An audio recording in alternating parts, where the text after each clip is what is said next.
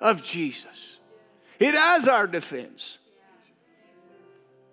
We can't bring our works, our striving to defend ourselves against the accusation of the enemy, Father. But when he brings accusation, the blood is our defense. Evidence before you right now. Sprinkled right there before you on the mercy seat in heaven. The precious blood of Jesus. We lay claim to that blood shed for us. That sacrifice for us. We believe it. We lay claim to it. That it was that blood shed that cleansed our life from all sin. That we might step out of the dominion of sin and step into the reign of righteousness with you. Thank you for the blood of Jesus. Thank you, Jesus. Thank you for shedding your blood. Thank you for coming to the earth, demonstrating to us how a man anointed by the Spirit of God could live. A man without sin, free from sin, anointed by the Spirit of God could live. Power and authority over every strategy of the enemy. Thank you. When you left, you sent the Holy Spirit of God to be our strength, to be our guide, to anoint us with grace and power, to live as we ought to live. We're so thankful, Holy Spirit, for your presence in this place. I thank you for utterance to speak as I ought to speak. Give us ears to hear what you're saying to us today, and not just to hear what you're saying, but help us to realize the application of that word as we go from this place, to meditate on it, to have you reveal it to us, that it might become life, it might become action to us, thereby being fruitful and productive in our life. So we give you the glory, the honor, the praise, and the thanksgiving for everything that will be accomplished by your word and your spirit in every heart and in every life. In Jesus' name, amen. Praise the Lord. Good morning, church. Good morning. How's everybody doing this morning? Awesome. Praise the Lord. Welcome everybody who's joining us on live stream. We're glad that you are with us this morning. Why don't you look at somebody next to you and say, the life of God dwells in me, and the life of God dwells in you. Therefore, you have victory in every situation, under every circumstance, and in every place. And your victory releases a fragrance of the knowledge of God everywhere you go. Praise the Lord. You can be seated. Once again, welcome. I'm a little slow on the uptake. I can just say Happy New Year. I wasn't here last week. I was here on the 31st, but not last week. And so I'm so thankful to Pastor Tasha, the word that she brought last week concerning the preeminence of really God and His word in your life for this new year. And that's so powerful. What a great word to apply the word of God to your emotions, right? To your relationships. And I'm drawing a blank. The second one? Temptation, emotions, and praise the Lord, your relationships. So vital not to just hear about it, but to apply it to those areas of your life will be critical, and really looking at the day we live in. I want to open up this morning just, sharing something with you. I want to encourage you to talk to people this week, send out, bring people next week. It's just going to be a tremendous week with Rick Renner with us. But on the 31st, if you were here, the Spirit of God really moved upon my heart during prayer pre-service. We changed what we were saying, and I believe a prophetic word came forth by the Spirit of God. And interestingly enough, and sometimes people think this, somebody sent me a text and said, "Oh, I'm sure you have seen this." But I had not seen this. And I'm thankful, I'm not all over social media and different things a lot, because I'm trying to hear what the Spirit of God is saying. And He's saying a lot of things, and He's saying the same thing to some people. And so, there's overlap. But anyway, I want to read this to you just to make this connection that God's saying something about 2024. And I've heard a few things after the prophetic word that came on the 31st already. People are like, oh, yeah, it's tumultuous. Listen, that is the part that God said, just recognize it. It is not your life.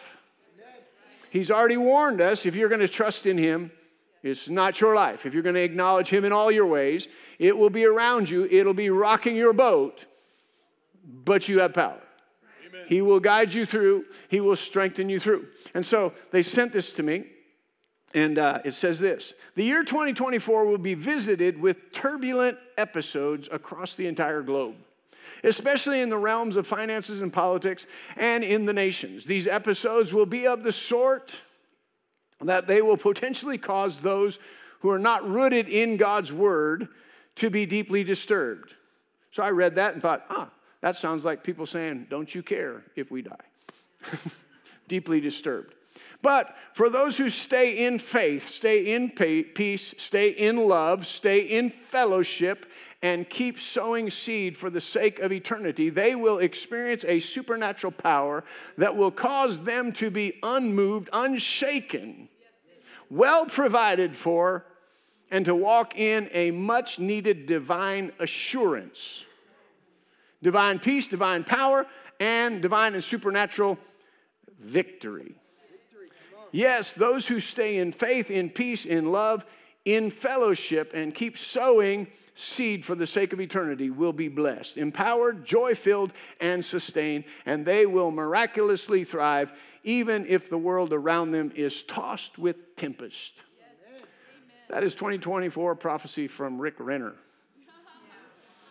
So I had not heard that, but the Spirit of the Lord gave us something very similar to that for 2024. So God's saying something to His church about what it will look like outside and what it should look like inside the church and the body. And so our attention will have to be not on the outside, but on the inside, right? There's no doubt we'll see what's happening around us. We'll have to navigate through what's happening around us. But it'll be more important than ever before that we really begin to take heed to what the Spirit of God is saying to us. And I believe He's saying to it globally, but when He comes to local churches, they'll be saying the same thing in different ways so that we can focus on that. And there will have to be a focus to that and upon that. Amen?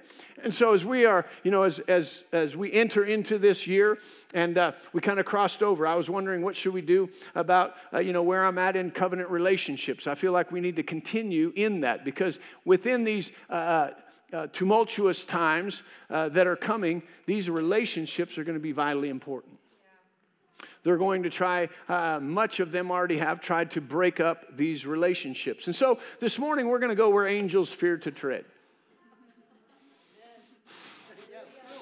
Amen. We're going to talk about some things. And really, I was examining this, studying these things. And we're going to have some sheep and goat moments this morning. You know what that is? Sheep go, yeah. Goats say, yeah, but. Yeah, but. And so what we understand is we try to dive into the truth of God's word, which is not just for us to hear, but the wisdom of God's word is to be applied. And so God's word is to be operational in our lives. Or I could put it this way, God's word is to be functional in our lives. But the problem is we live in a dysfunctional society. And so if we begin to be conformed to the world, we see much dysfunction in our relationship with God, dysfunction in our relationship in our marriages and families, dysfunction within the church and within society. And so when we bring the truth of function to dysfunction, it's very difficult to figure out how are we going to start operating correctly in the midst of dysfunction. If we could stop everything and totally reorganize, it'd be one thing. But we're moving at the speed of life. We're moving 7 days a week, 24 hours a day, and tomorrow's coming. So we can't just simply say, yeah, but. That yeah, but will be there, but it shouldn't be, yeah, but I can't. It should be, yeah, but what do I do next? I'm here maybe because of dysfunction. maybe because of a lack of understanding of the truth. But what do I do next? Because, this came out of the inside of me,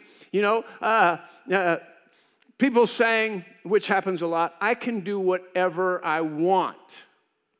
Or I can do it my way. Frank Sinatra had a great song that is the enemy of covenant relationships.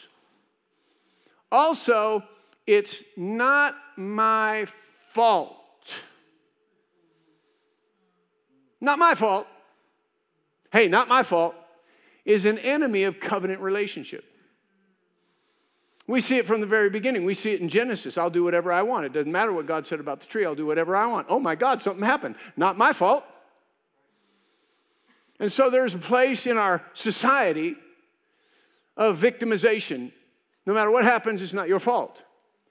And again, not to diminish. Again, you're going to have to take broad sweep today. Not just say, yeah, but. People have been victimized. Legitimately victimized. Some people haven't. They've just taken on this thing. But it's still, okay, even if so, and even if it's true, instead of living in that, we should say, what do I do next, instead of just saying, it's not my fault. What do I do next? Because covenant relationship says no matter what's happened or what's been done to me, more importantly, what Jesus did for me takes me from what's been done to me to a whole different place and a whole nother level. If we just stop and say, why? God, why? God, why did this happen to me? God, why did this happen to me? We'll stay recycling what happened to me. But if we said, this happened to me, and I don't understand why, but I do and am gaining an understanding of what you did for me, and what you did for me is to break the power of what has been done to me, so I might be able to experience the depth of relationship and victory that you have given to me. Amen. And we want to experience the depth of relationship and victory that He has provided for us through His own precious blood, not continue to cycle the experience of what has been done to us. Right? So each and every one of us at different levels can say, something's been done to me by evil people, wicked people, people who meant wrong, people who didn't understand, right? To whatever level, some worse, some better, we could compare. It wouldn't be profitable to do that. But one thing we know, Jesus has died for every single one of us to undo and to break the power of what Satan tried to do to us so that we might understand the relationship that we have with God. And in that relationship of what we have with God, we might develop and have the relationship with our family that He intended for us to have, and that we might have the relationship with the church and really come together in those covenant relationships with mighty power. With mighty power. So open your Bibles with me to Hebrews chapter 8. Hebrews chapter 8. And verse 6.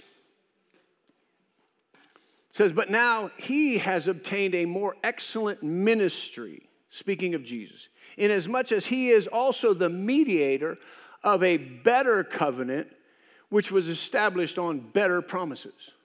So we can go back to the old covenant and learn some things about the old covenant and what God did, and that covenant made with the blood of bulls and goats, which we've already talked about that. You can go back and listen to some things. I don't want to take too much time with that today. But we live under a better covenant of which Jesus is the administrator. Jesus is the one who brought it forth. Jesus served us a better covenant based on better promises. Better promises. And so Paul says in 1 Corinthians, or 2 Corinthians chapter 1, he says, every promise of God has its yes and its so be it in Christ. It's yes and so be it. So God says, Paul said, let your yes be yes and your no be no. Now listen, I just want to drop this thing in here. So, when Todd White was here, I haven't yet watched it because we went on one evening and it looked scary and really not into horror movies or anything like that. And especially Tasha, if she watches something, she could wake me up at night being disturbed. So anyway, I digress. So he was here and he talked to us about a movie that was put out, a Christian movie that looks bad, about Nefarious. So it's an interview, again, you have to understand I've just got input on it, with a prisoner who's demon-possessed, and he's interviewing this guy. He said, how did you get here? Because we think, wow, what a big deal. How did you get here? He said, I got here through a series of yeses. A series of yeses. So, kind of like Alan was saying in the offering, God says do this, and I say no. But if I said yes to this, God would bring me to another yes, and I would end up at a place of prosperity that God led me into through a series of yeses. But we also go the other direction by a series of yeses to the enemy, saying, yes, I won't give that much. Yes, I will hold that against that person. Yes, I will engage in that sexual immorality. Yes, I'll look at that pornographic picture. Just a series, not a big boom, a series of yeses that leads me down the road. So when we start to look at the covenant that we have with God and the Word of God and how important that is, it's a series of, yes, God, I will do that. And every promise of God encompasses itself in an answer of yes to Him. Yes to His Word. A no to Him is a yes to the devil. So we're going one way. We're either going away from God with our yeses, or we're going to God in our yeses. So when we're in covenant with Him, everything that we have belongs to Him. Everything that He has belongs to us, right? And so in this new and better covenant, we understand the covenant that we have with Him, the new covenant based on better promises. Every promise of God has its yes, and it's so be it in Christ. So God said yes to you in this covenant. Will you say yes to Him in covenant? When we do, there's a binding together of that acknowledgement. Proverbs 3, acknowledgement in all of our ways. If I acknowledge Him every way, every part of my life, everything that I do, I acknowledge Him as my covenant partner. Watch out for direction and blessing. But if I'm a covenant partner with you in church, but not in my marriage. I'm a covenant partner with you in going to heaven, but not in my finances. Well, then we have all these dips and these ups and downs. But when I say we're in covenant all the way, everything, my whole life, your whole life, now we're joined together. The importance of covenant, understanding covenant. Hebrews chapter 10, verse 16 said this. This is the covenant that I will make with them after those days, says the Lord. I will put my laws into their hearts and into their minds. I will write them. Then he adds, their sins and their lawless deeds I will remember no more. Now, where there is remission of these, there's no longer an offering for sin. Therefore, brethren, having boldness to enter the holiest by the blood of Jesus, by a new and a living way that He consecrated for us through the veil that is His flesh. He says, listen, do you understand this covenant? Man, this covenant is awesome.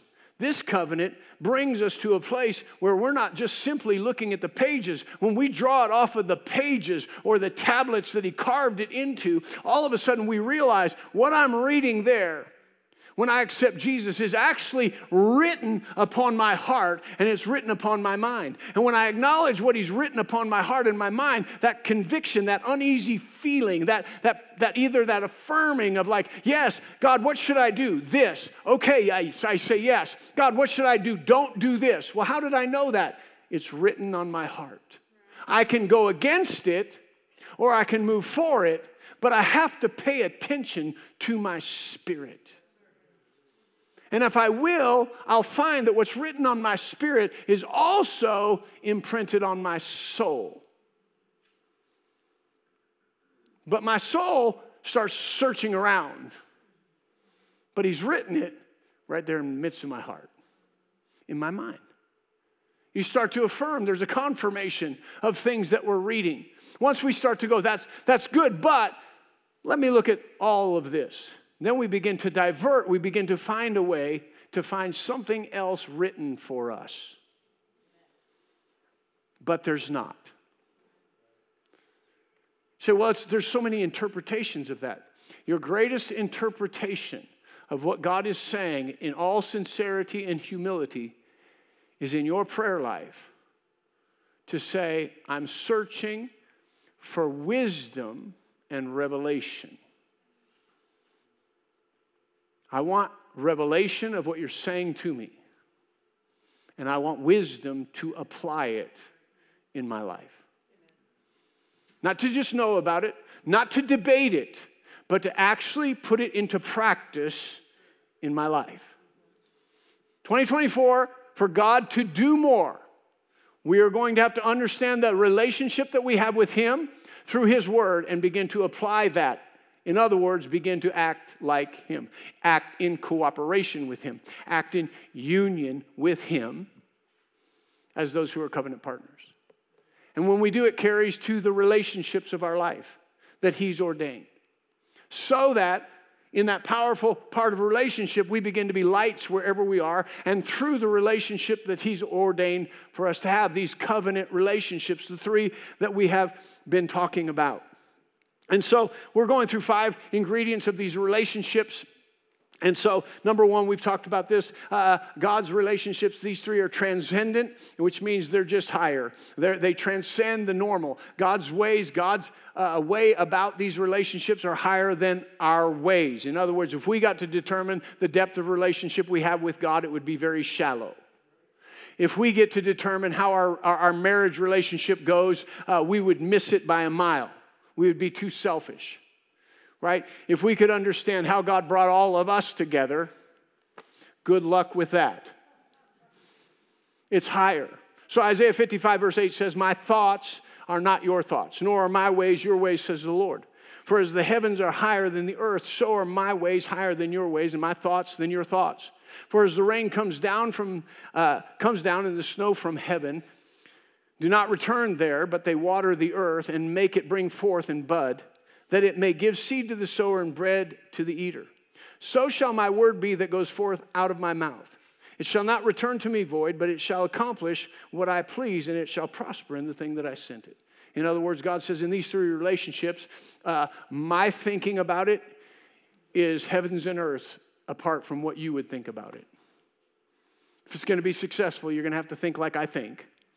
And so you're going to have to get into my word and understand what I'm saying about your relationship with me, your relationship with others, with your family, and your relationship with the church.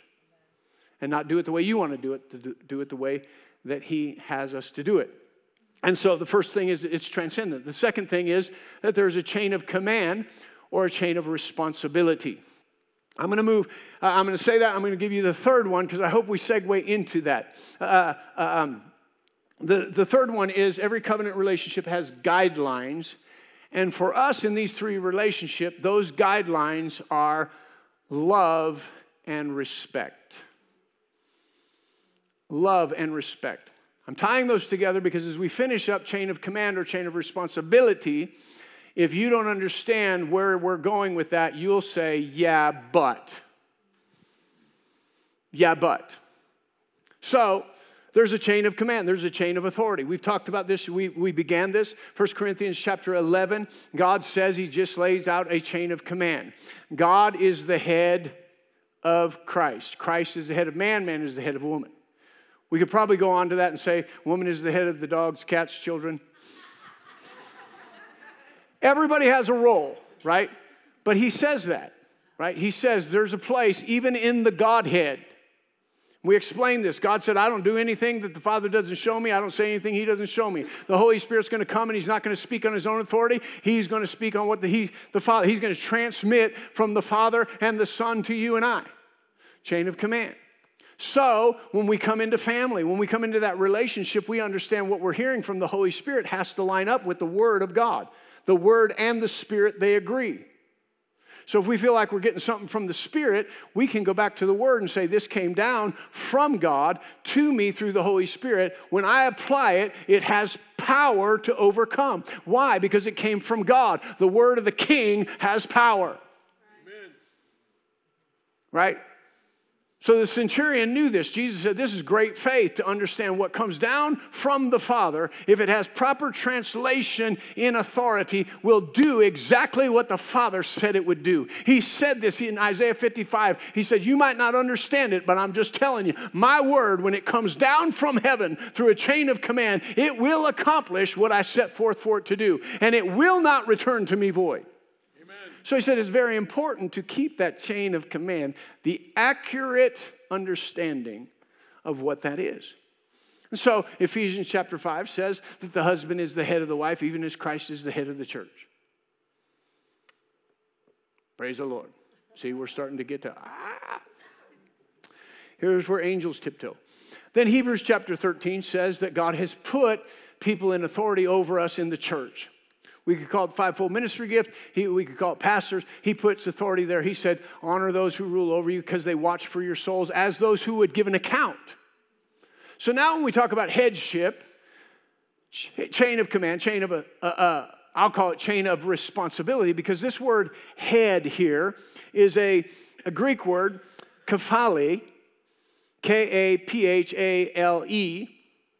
And it means in the sense of seizing. In the sense of seizing, the head as the part most readily taken a hold of. So in other words, you can't have too many chiefs and not enough Indians. So if it's in seizing, the part most readily gotten a hold of, that means in a chain of command, you are the one I'm coming to who will be responsible. So it's really a chain of responsibility.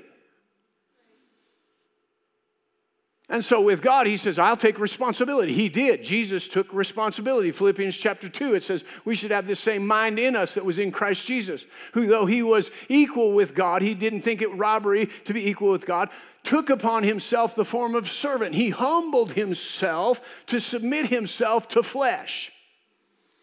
And not only did he submit himself to flesh, but in this flesh, he took upon his sin in his own body. He died in what? In obedience to God's word. And once he died in obedience to God's word, having taken responsibility for the human race, God highly exalted him and gave him a name that is above every name. That at the name of Jesus, every knee must bow in heaven and earth and below the earth. And every tongue confess that he is Lord. He's master to the glory of God the Father. Amen. So God says, now when stuff's going on, who am I going to get a hold of? Guess who God's going to? Jesus. Aren't you glad that when God goes to Jesus, we already know that he every single day, lives in eternity to make intercession for you. So when God says, what's going on with them? Jesus says, let me tell you exactly what's going on with them. I'm standing between them. I've taken responsibility. And he says, if you'll just honor that responsibility, if you'll respect that which I have done for you, if you'll be in awe of God, and reverence to God. I've already loved you so much. You show that respect for me. I transmit authority into your life to overcome the enemy. But when we don't understand that, we don't pay attention to it, we have a problem. And so, he's handed down delegated authority to the husband. The husband is the head of the wife, even as Christ is the head of the church. So let's just say it like this. The husband is responsible for the wife, even as Christ is responsible for the church. To do what? To give himself to the Word of God. To know what God's saying. Now listen, before I get too deep into this, you all know me. Who taught last Sunday? This woman right here. I respect that. We have women working all over. I believe the power and the gifts that God has put in women. We're talking about not what is oppressive, but what is operational. So we get into that. Well, what if he didn't? What if he doesn't? Stop saying that. If he hasn't and he won't, what do we do now? What do we do now? So because we want to break this cycle. Men, listen to me. Somebody bar the doors. Wherever you are, stop not paying attention to God's word. The authority that you have is to know what God is saying. You need to be a prayer. We've abdicated this to women too many generations. You need to be a prayer. You need to understand what God is saying to you so that you can say, God, what do I do with this? We present the word. We speak the word. That's where our authority is. We know what God's will is and we obey it. We as men begin to act upon the word to be an example to our family so that when we say something, there's an example to follow. We are not being oppressive. We are not ruling and ordering and being oppressive with God's word. It is not that way.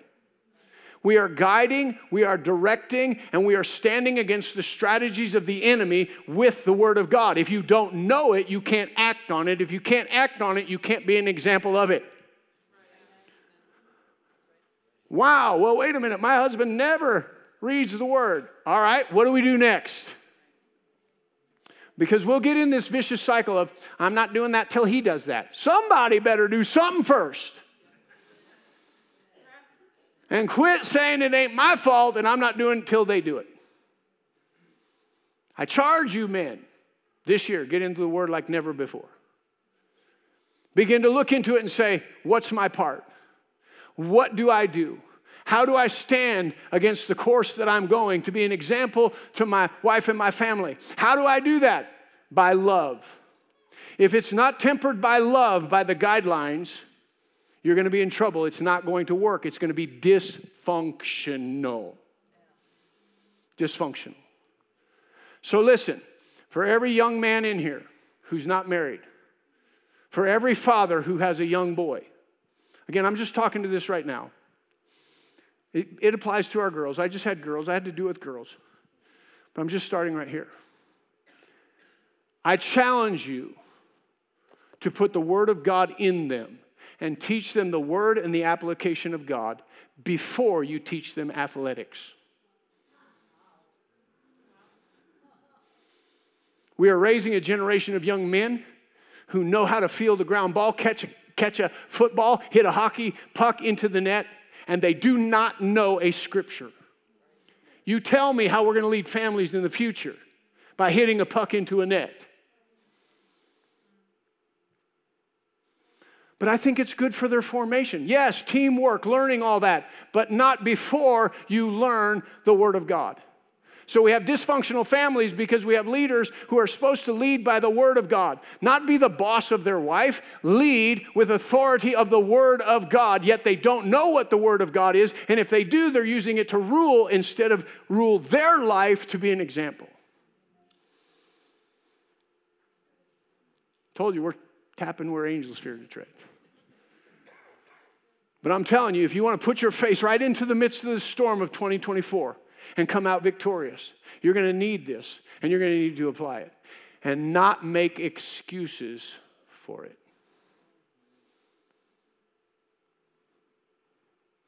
And it applies. And so church leaders, we need to know the Word of God. You know, I'm going through this. You say, well, what about you? You don't have any authority? You want to sit in my office and hear what the Spirit of God has to say to me when I miss it? I take my role seriously, and I've missed it, believe me. I've walked out and had the Holy Spirit say, you've missed it. To lead my family, to lead my wife, and missed it. It's very important. But this is a word of God in leadership to be responsible to what God has said. So in Numbers chapter 20, we see this. We see that as Moses is leading Israel, right, and they get thirsty, there's water. God says, go to the rock and strike the rock with the rod, and water will come forth. And so it happens. So later on in chapter 20, God tells him this. Now listen to me very closely. God tells him this. God says, I want you to go to the rock. The people are complaining against Moses. When you're leading people and they're complaining, you know it gets to be a little bit difficult. You know that if you've led your family, you know that if you're an employer, I'm not whining about being a pastor, you know that in any direction God's led you. When people are just rebelling against it, it's like, if we could just all get together on this, I know it'll work. But everybody has an opinion. And so they're complaining, and God says this. He says, go to the rock. This is what God is saying to Moses. He's not holding one person in that congregation accountable to this word. But he's planning on doing something for Moses to the people through this word, but Moses isn't seeing it. And he's not responsible to see it, he's responsible to obey it. And because he's already seen the outcome of striking it with his staff, he goes in chapter 20, you can read it, he goes to the rock, and then he looks at the people and he says, you all rebellious people, whack, whack, and he strikes the rock, and God still brings forth water. But God didn't say, good job, we got water for those complaining people. No, God went back and he said, because you did not obey me and speak to the rock, you will not go into the promised land, as I said to you.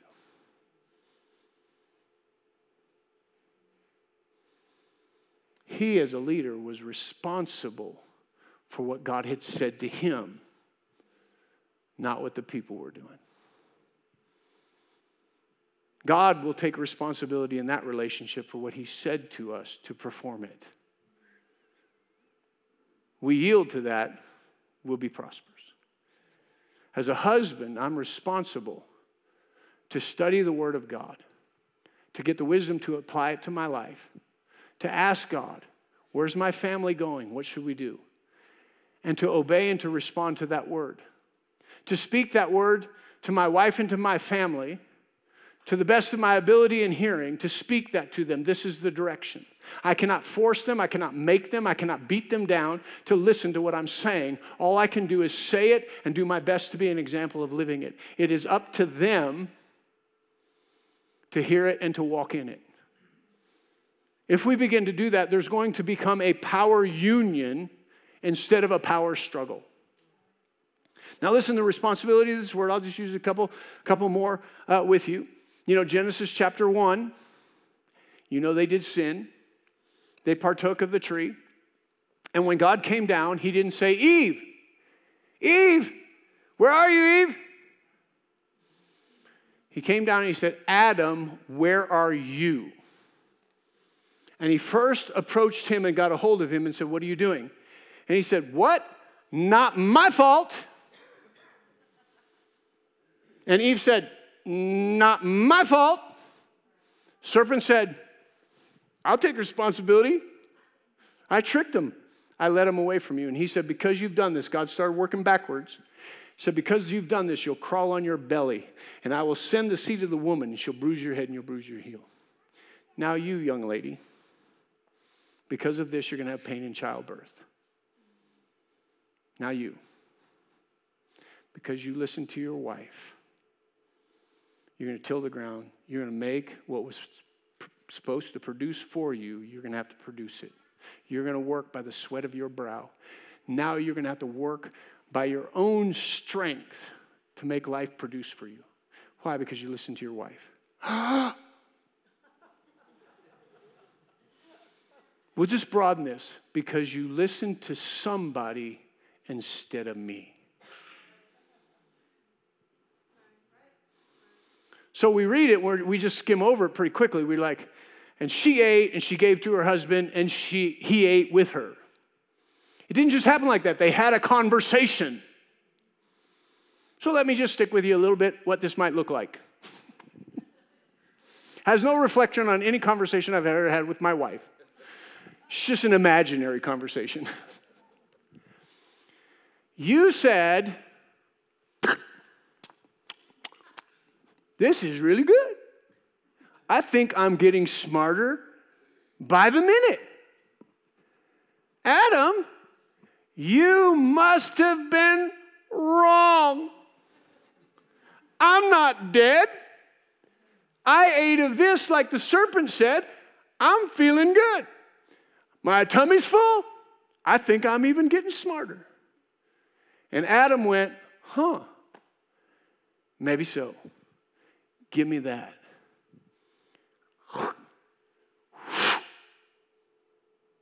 Everything changed when he ate.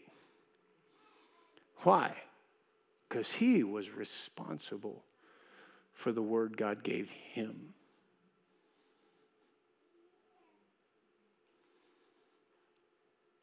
In the family, we need to be conscious of that. Not every word is from the husband. If we go to the Proverbs 31 woman, which don't you think it's interesting? We don't want to hear about the headship of the husband, but don't take me to Proverbs 31. That is an unachievable woman. But God said, no, both are achievable for a power union. If a man will learn and ingrain himself in fellowship with God, God will speak to him and give him guidance and authority and responsibility to lead his family well. But he puts somebody right next to him, and it says in Proverbs chapter 31:17, there's wisdom on her lips. So there is a time when he should listen. But there's a time when he needs to know and obey God. There's a chain of responsibility that comes. It's my responsibility in the church to hear from God and to do the best that I can to present it to you in obedience to God. And I can tell you right now, this is one of those messages I'm like, no, not doing this. Give me something else. But he says, you can either obey me or not. I would rather obey him and say I did than be afraid of you. It's taken me a couple weeks, but he said, because you listened to your wife. Leaders, we already saw Moses, King Saul. For Samuel 15, God said, you go wipe out the Amalekites. Wipe them out. Utterly wipe them out. Didn't wipe them out. God goes to Samuel, you need to go talk to Saul right now. He goes to talk to Saul. Saul said, we did exactly what God said. We wiped him out. He said, then what's the bleating of sheep? What's the bah? What's all this going? He goes, oh, well, the people thought we should keep the best and sacrifice it to you. The people. He said, has God such great delight in sacrifice and burnt offerings as he does in obedience? Because you have listened to this people, I've repented from making you king. Wow. We need to take the chain of responsibility seriously. So for everybody who's getting nervous, I know the piano's playing. To understand this as leaders, we know God already has this. Maybe I'm only talking to me and my staff and the husbands in the room right now. The young men who will be husbands. The key to this is humility. The key to this is humility. Turn over to James chapter 4 real quick. Is everybody doing okay? Yes. Amen. We've had dysfunction in the chain of responsibility, which has led to abuses that have taken place, and now we many times don't recognize or understand what God was endeavoring to do from the very first place. If we look at society and say, wait a minute, but my family, my situation, my husband, my wife hasn't done this in the past. Somewhere we have to say, again, instead of not my fault, they're not doing their part. What do we do next? We need the word and we need wisdom on what to do next. Please understand me in my intensity. I am not trying to be harsh. I'm not trying to be overbearing to anyone. I believe this covenant relationship and how it's guided is so vitally important, and the bond of it is so vitally important. I'm not standing here saying having to fit into two of these three categories as a husband and a pastor that I've never made a mistake. I've made too many mistakes and had to go with the correction of the Lord and still have to stay totally open and say, man, I just want to hit the mark. I don't want to miss the mark. God, forgive me if I've missed the mark. I can tell you today when I finish this, I'm going to ask him, did I do it or did I miss something? And he'll tell me. And I'll have to look at that. But am I perfect? I'm not perfect. Coming from humility, then talking about what we will talk about in a couple of weeks, the guidelines, love. Have I loved perfectly? No. Have I endeavored to love perfectly, the best of my ability? I'm constantly bringing that to God. But again, loving people and then correcting them as a spiritual father. Whom a father loves, he corrects. And when you live in a society that says, if you correct me, you don't love me, we really got some dysfunction going on, because a father can't actually love his children or his people and correct them because they feel unloved. So for me, it's just, how do I do your word, obey your word, and temper it with love? What does that look like?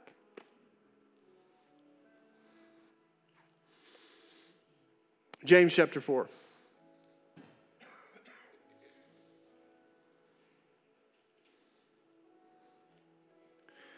Verse 6, it says, but he gives more grace. Therefore, God resists the proud. He gives grace to the humble.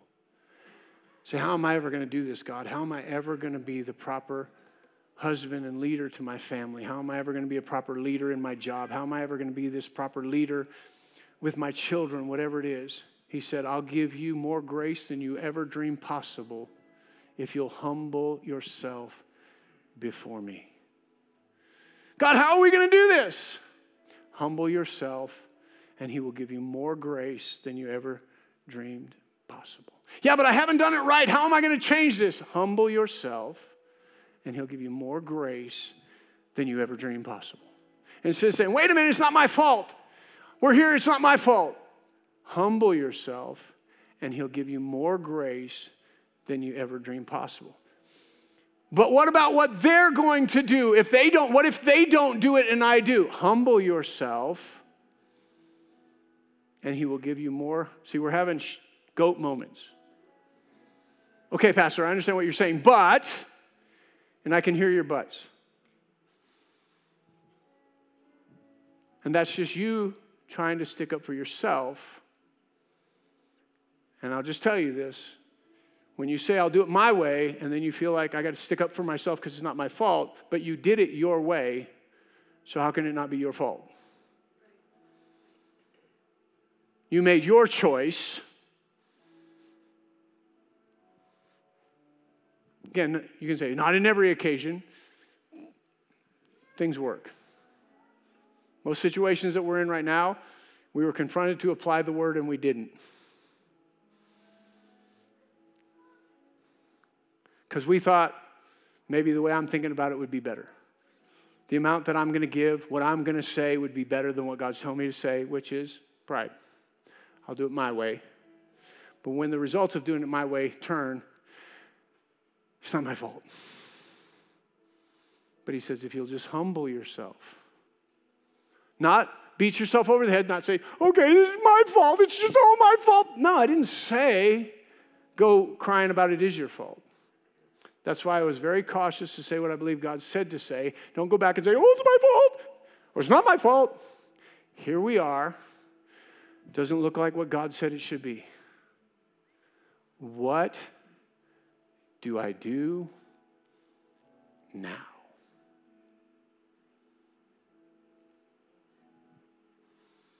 Humble yourself. He'll give you more grace than you ever dreamed possible. 1 Peter.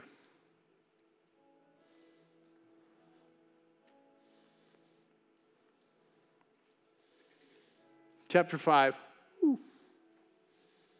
Verse 1. Speaking to leaders here. The elders who are among you I exhort, I who am a fellow elder and a witness of the sufferings of Christ, and also partakers of the glory that will be revealed, shepherd the flock of God which is among you, serving as an overseer, not by compulsion, but willingly, not by dishonest gain, but eagerly, nor as being lords over those entrusted to you, but being examples of the flock. And when the chief shepherd appears, you will receive a crown of glory that does not fade away.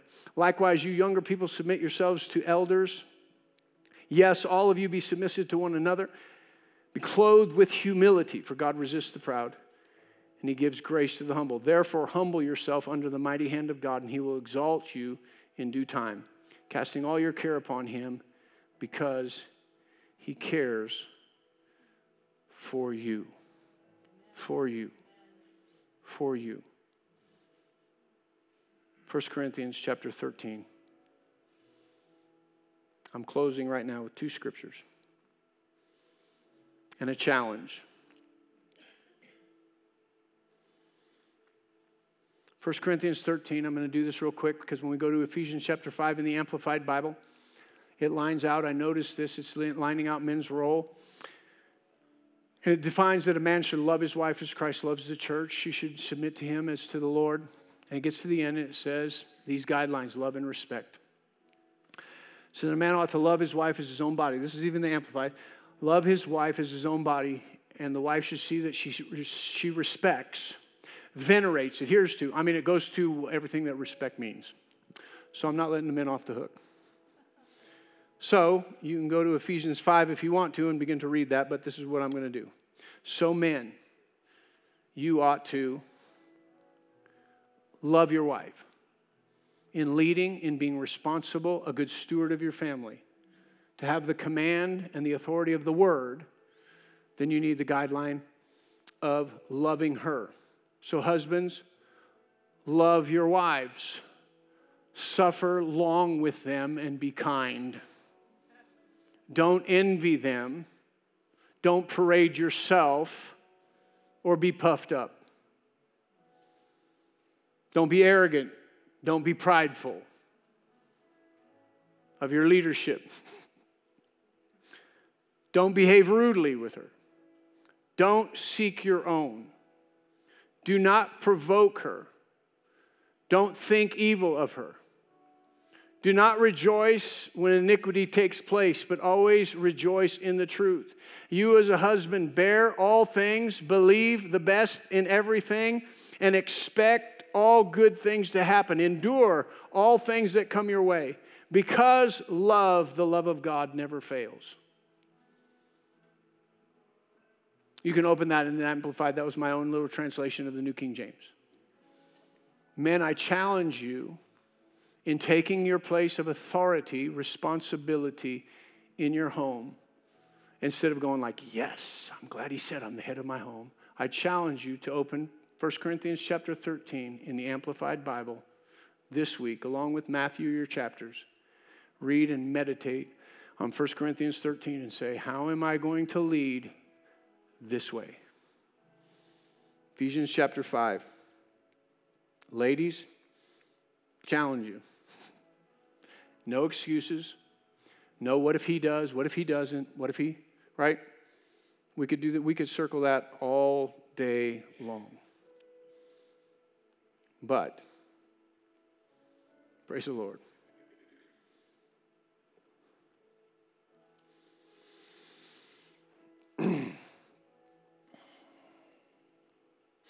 Got to get there just a second.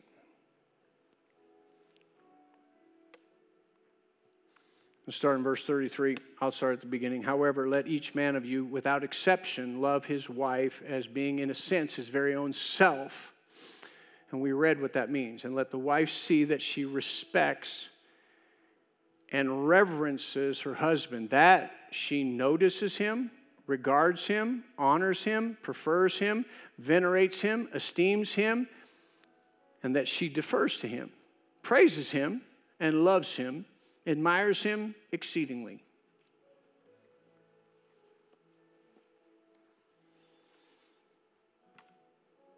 Well, wait a minute now. Humble yourself, and God will give you more grace than you ever dreamed possible. Yeah, but wait a minute. I already said this. I'm doing my best to deliver the Word of God. We have dysfunction. Tasha said this last week. Pastor Tasha said this last week. God spoke His Word when there was no light, when there was chaos. And by speaking His Word, the Holy Spirit made order out of chaos. We have dysfunction. We're not operating correctly. How are we going to change that? We speak His Word to our dysfunction, and the Holy Spirit will make order out of chaos. If you think the enemy's not going to attack you in areas this week, mark it down. He's going to come knocking at your door. What are you going to do?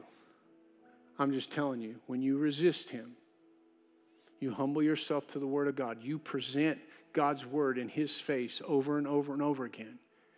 He must flee from you, from your marriage, and he will flee from this place. I'm telling you. In Jesus' name. Why don't you stand up? You all okay? Amen. I love you. I'm doing my best to obey God here. I know there's all kinds of stuff flying around in your head right now. And if you want to stay till midnight, we can try to explain it and break it down. But I'm going to have to release it to the Holy Spirit and to you. Father, we thank you. In the name of Jesus. Right now, Holy Spirit, I've done my best to obey what you told me to do. I release it to you now. To deal with every heart and every life, every mind, every thought. In the midst of what's going on in everybody's life, you know that. But you said by the anointing, you could put things back together like they'd never been broken. You could deliver from what had bound us. You could set us free. And in that, you could bring life. So I entrust that to you. That we'll become stronger in our relationship with you because we will reverence you and your word as the authority in our life. And we'll receive the love that you have given it to us with. We'll respect that. We'll reverence. We'll venerate. We'll fear you with great awe of who you are and what you desire to do in our life. And God, as husbands, we'll take that word, that awe of you and your word and the presence, and we'll process it in our heart and our life by your word, and we'll seek to be the example and take the authority over the enemy in our homes and stand and present the light of what you've done for us as leaders in our home. God, as staff and pastors, department leaders, God, that we would take your word of God and understand the power of it to present it to your church. And then all these things that word would have the preeminence to our life, that we would hear it, we would understand it, we would allow the Holy Spirit to work us together as a body in covenant relationship, joined together to navigate that which is to come in the world.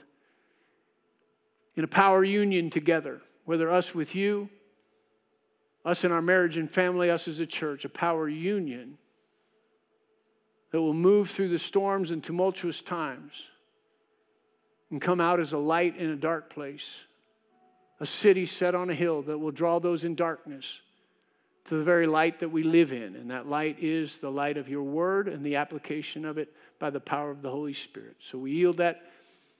I give that over to you to work with every heart and life in Jesus' name. Amen. Amen. Amen. Why don't you say as we go? Oh, there will be altar workers up here. If you need prayer for anything, they'll be up here to pray with you, stand with you about anything that you need. Say as we go, what God did in Christ Jesus far exceeds any power. Any damage done to me by Adam's fall. A lot going on in here. You can be dismissed.